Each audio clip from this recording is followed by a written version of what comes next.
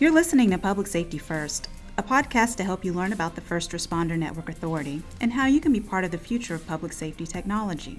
And now, your host.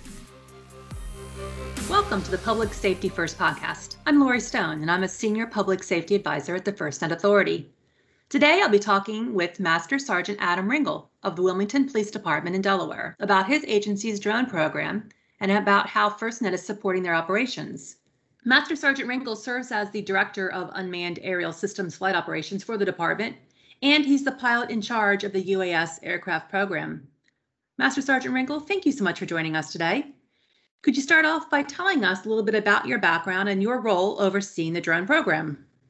My name is Adam Ringel. I've been with the Wilmington Department of Police for 25 years, and I've been serving as the Director of UAS Flight Operations for the last 7 or 8 years. And I currently oversee that and the Forensic Services Unit. Tell us more about Wilmington Police Department's UAS program. When did it begin and why did the department start investing in drones?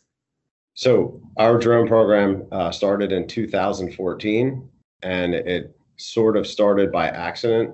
I used to be the guy that would hang out of helicopters and take pictures for crime scenes and court purposes. And one year I had $1,500 left in my budget, and I decided that a flying camera would be a lot easier than a flying Atom. So we decided to use a drone to start taking pictures for court and other legal purposes internally and externally. And your department's had success now during major events, including the Democratic National Convention programming that was in Wilmington, and then again during the election night programming when President Biden accepted the nomination.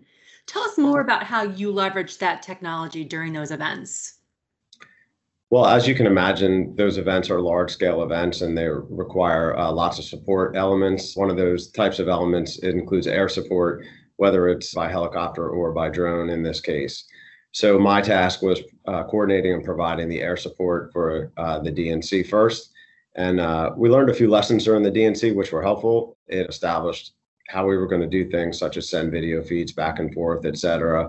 And the capabilities of our current cellular provider and other wireless transmission devices that are needed to utilize a drone to be a benefit to the command post and others watching it.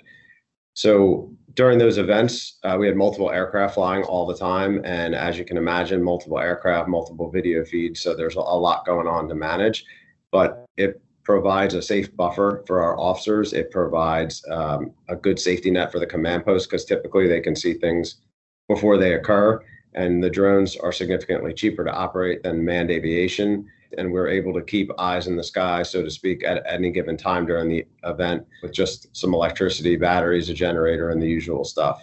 So it was very helpful, and we're able to respond to crisis events, during those situations quite easily. As far as scale, for both events, we had just a little under 1 square mile of aerial patrol area, and during those times, it eliminates a lot of radio traffic by the commanders just by being able to see the drone. And one of the unique things about them seeing it is they're able to direct the camera left, camera right, do those things. So it really increases the level of safety for people attending those events, people coming and going, and you're able to see traffic management conditions in real time. So there were 5 times more people for the election week than there were for the DNC. And the DNC was not as congested, cellularly speaking. So our service provider at that time, it worked okay, but it didn't work to the level we had liked. And when we went to the election week where we were working 16-hour days and we didn't know when the election was going to be over, we were able to facilitate, providing that high level service for the entire event. It sounds like you and your team were very busy. About how many drone flights did you lead during that time? It was a significant amount of flights we did. During the election week, we did 88 missions, and we had almost 45 hours of actual flight time. We did, I think, 8 total flights for crisis mitigation, and 2 of them we did for mutual aid outside the perimeter for significant traffic issues on the major thoroughfares coming and going from the hard perimeter area. So having that ability to send those video feeds to other places is priceless in those congested conditions, so to speak. It was a huge benefit to be able to send the drone ahead in packed, crowded areas and get an overhead view. And the command post is able to see it in real time. When we responded to crisis events, we were able to mitigate and determine whether they were in fact actual crisis events. And the stakeholders and the tactical in the Joint Operations Command Center, they're able to all see that in real time and make those critical decisions based on the technology we're using. And that was pretty much the consistency for both those events. It was just on a much larger scale for the week of the election. Now, you mentioned seeing situations in real time. Are you live streaming the video back to your device's command center? Mm-hmm. Yes. So we do that in a kind of a tiered process. So not only do we live stream it to the command post, the traffic management center, or whoever needs to see it for, an event of that magnitude. The other thing that we do is we have our own live feed monitor. We bring a 50-inch monitor with us in our own flight crew area. So that way we can also dedicate a crew member to watch the video feed, because after hours and hours of flying and eye fatigue, we want to make sure for those critical events that we're not missing anything as far as on watching it on a 7-inch screen. So I guess you could call it QA/QI process on ourselves in real time to make sure that we're not missing anything. But yes, that is done through a live feed process. We use a third-party app to do that. And the third-party app works with our UAV feeds, and it takes the UAV feeds and we can transmit up to 6 of them at any given time. And we had 5 aircraft total for both events. So we're able to do that in real time and send it to multiple places without any difficulty utilizing that app. It also gives us warnings with regard to the health and safety of the UAV. If something pops up that's critical that we need to land, it alerts us for that as well. So it's very beneficial using it in real time. But using those things in real time obviously requires a lot of bandwidth. It requires a lot of capability set on our service provider. And unfortunately, at the time of the election, that was a lesson that we learned the hard way, which led us, to where we are now. And unfortunately, at the most critical times, we had a UAV response for a possible suspicious device during the election event. And the UAV feed at times was in and out strictly because of the amount of cellular saturation in the area. As I mentioned, the crowd was 5 times larger during the election week, and especially on the last night, which was the most critical night. So if you measured it in criticality against our current service provider, the criticality versus the output, as the criticality rose, the output diminished because of the cellular saturation. So that presented us with some challenges. So tell me, Adam, how is FirstNet supporting the work that you're doing with drones? So since that time, we have left our current provider and went to FirstNet right after the election event. And the direct communication process that FirstNet enables with public safety agencies, that part of the process in itself is like nothing we've ever experienced before. And it's extremely helpful because, any cellular service has good and bad. But the issue that makes a critical difference here is that when things are not perfect, you're able to get a hold of somebody in real time and let them know that it's not perfect and adjustments can be made. So one, the support is very, very good when comparison to other types of services that are providing, supposedly the same level.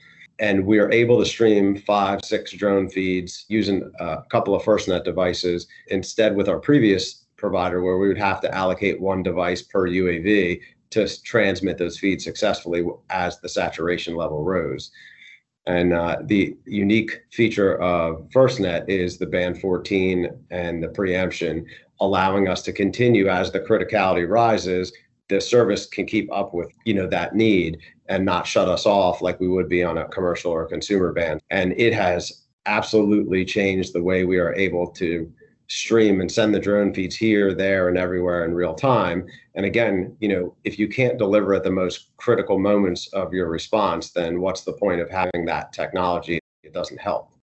And how is technology like this changing law enforcement operations?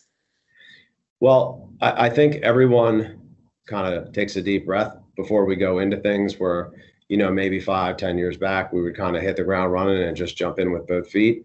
So I would say during that taking a pause and breath process where we're evaluating what's happening, the UAVs and other products like that, ground robots, submersibles, anything that is robotic and you can send ahead of the officer, number one, it provides real-time feedback, but that real-time feedback is enabled by the cellular service you're using.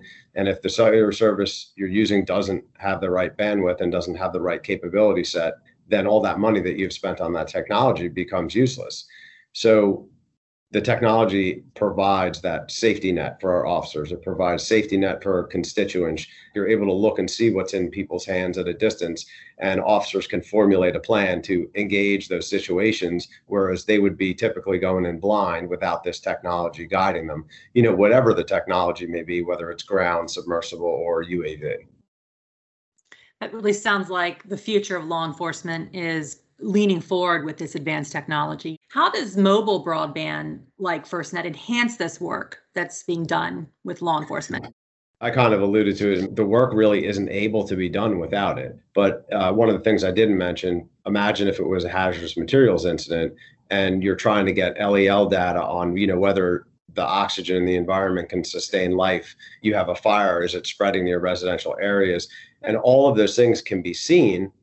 But if they're seen on a 5, a 10, a 20-second delay, and shots have already been fired, the fire has already spread, or the environment has already passed, the breathable air point, and you've already sent people in there, any delay in that information getting back to those stakeholders is problematic.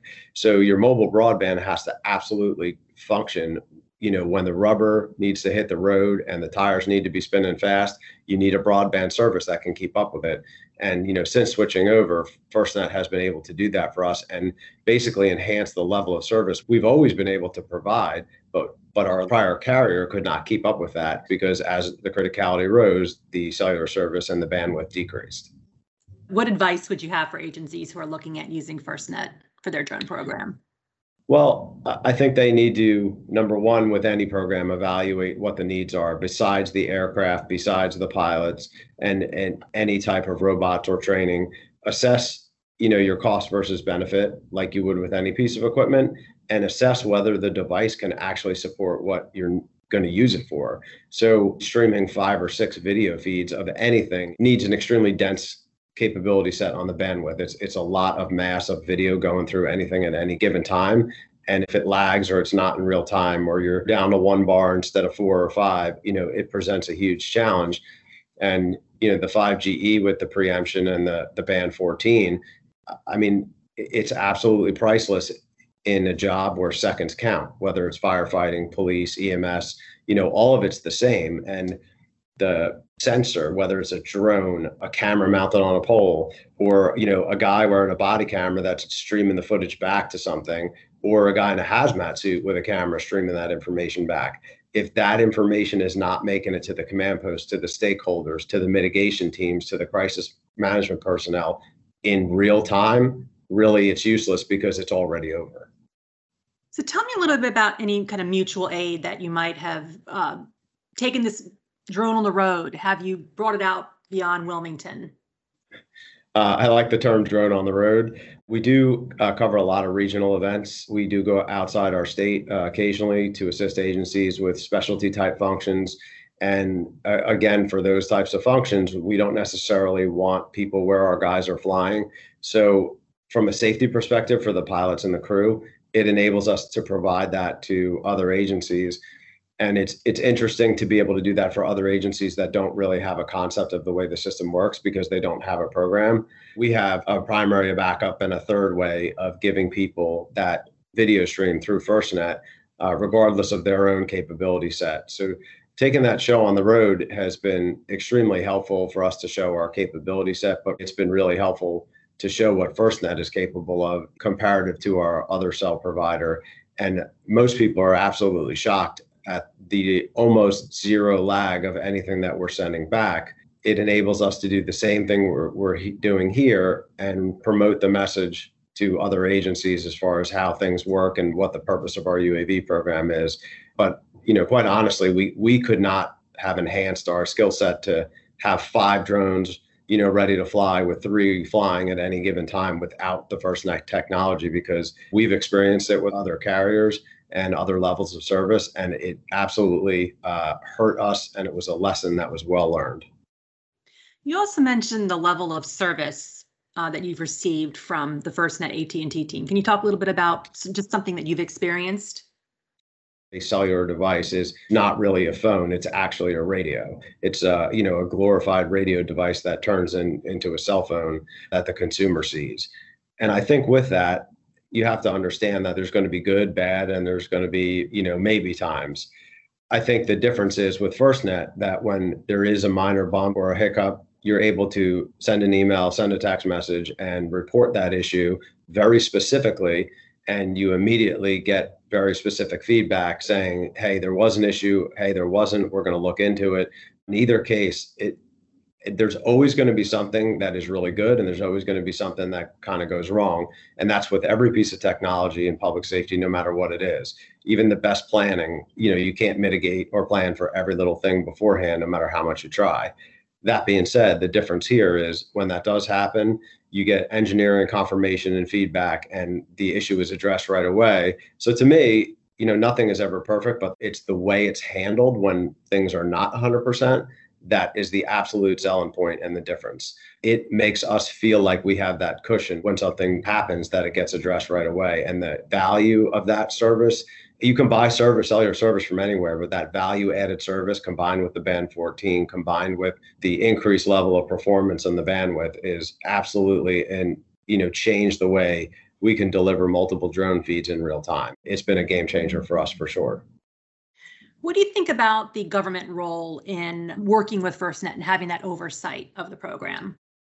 Well, I think that for those who are maybe on the fence and just think that FirstNet is a cellular provider, having that level of government oversight, I think increases confidence. And it also adds a little backbone to the preemption and the Band 14 capabilities.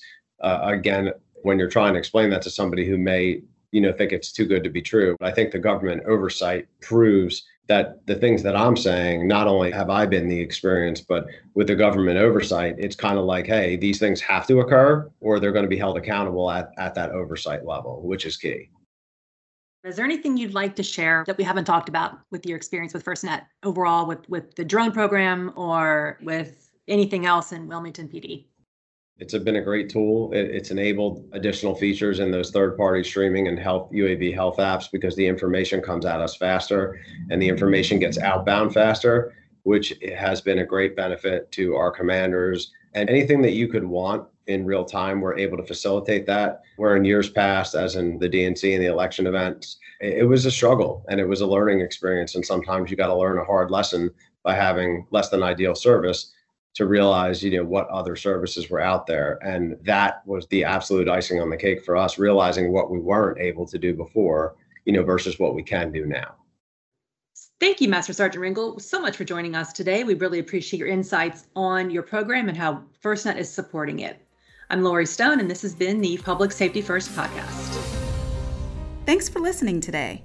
We're excited to have you join our podcast community. Make sure to subscribe on iTunes, SoundCloud, and YouTube. You can learn more about the First Responder Network Authority at firstnet.gov and learn about FirstNet products and services at firstnet.com.